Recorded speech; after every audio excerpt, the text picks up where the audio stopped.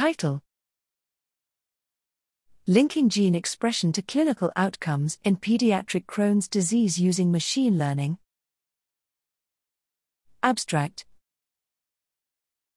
Pediatric Crohn's disease, CD, is the fastest-growing incident age group for the disease, which is characterized by relapsing, remitting inflammation of the gastrointestinal tract and a more frequent occurrence of disease complications such as strictures or fistulas.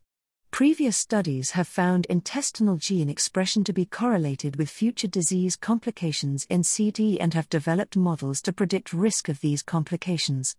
However, they have not focused on colonic gene expression and have not used more complex, machine learning-based modeling techniques. We sought to analyze both ileal and colonic gene expression in a cohort of patients with newly diagnosed, uncomplicated disease and apply machine learning-based models to predict risk of developing future complications. We included patients from a single institution from 2008 to 2012 whose biopsies from initial diagnosis were preserved as fresh frozen, paraffin-embedded, FFPE, tissue. Using retrospective chart review, outcomes including strictures, B2, fistulas, B3, progression to surgery, and disease remission were assessed, with a mean follow-up of 6 years. In total, we included 56 patients with CD and 46 controls.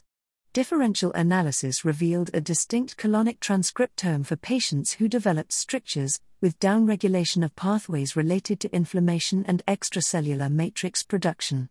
Machine learning-based models were able to incorporate expression of individual genes in combination with clinical characteristics to predict outcomes with high accuracy. Area under the receiver operating characteristic curve 0.731 to 0.836.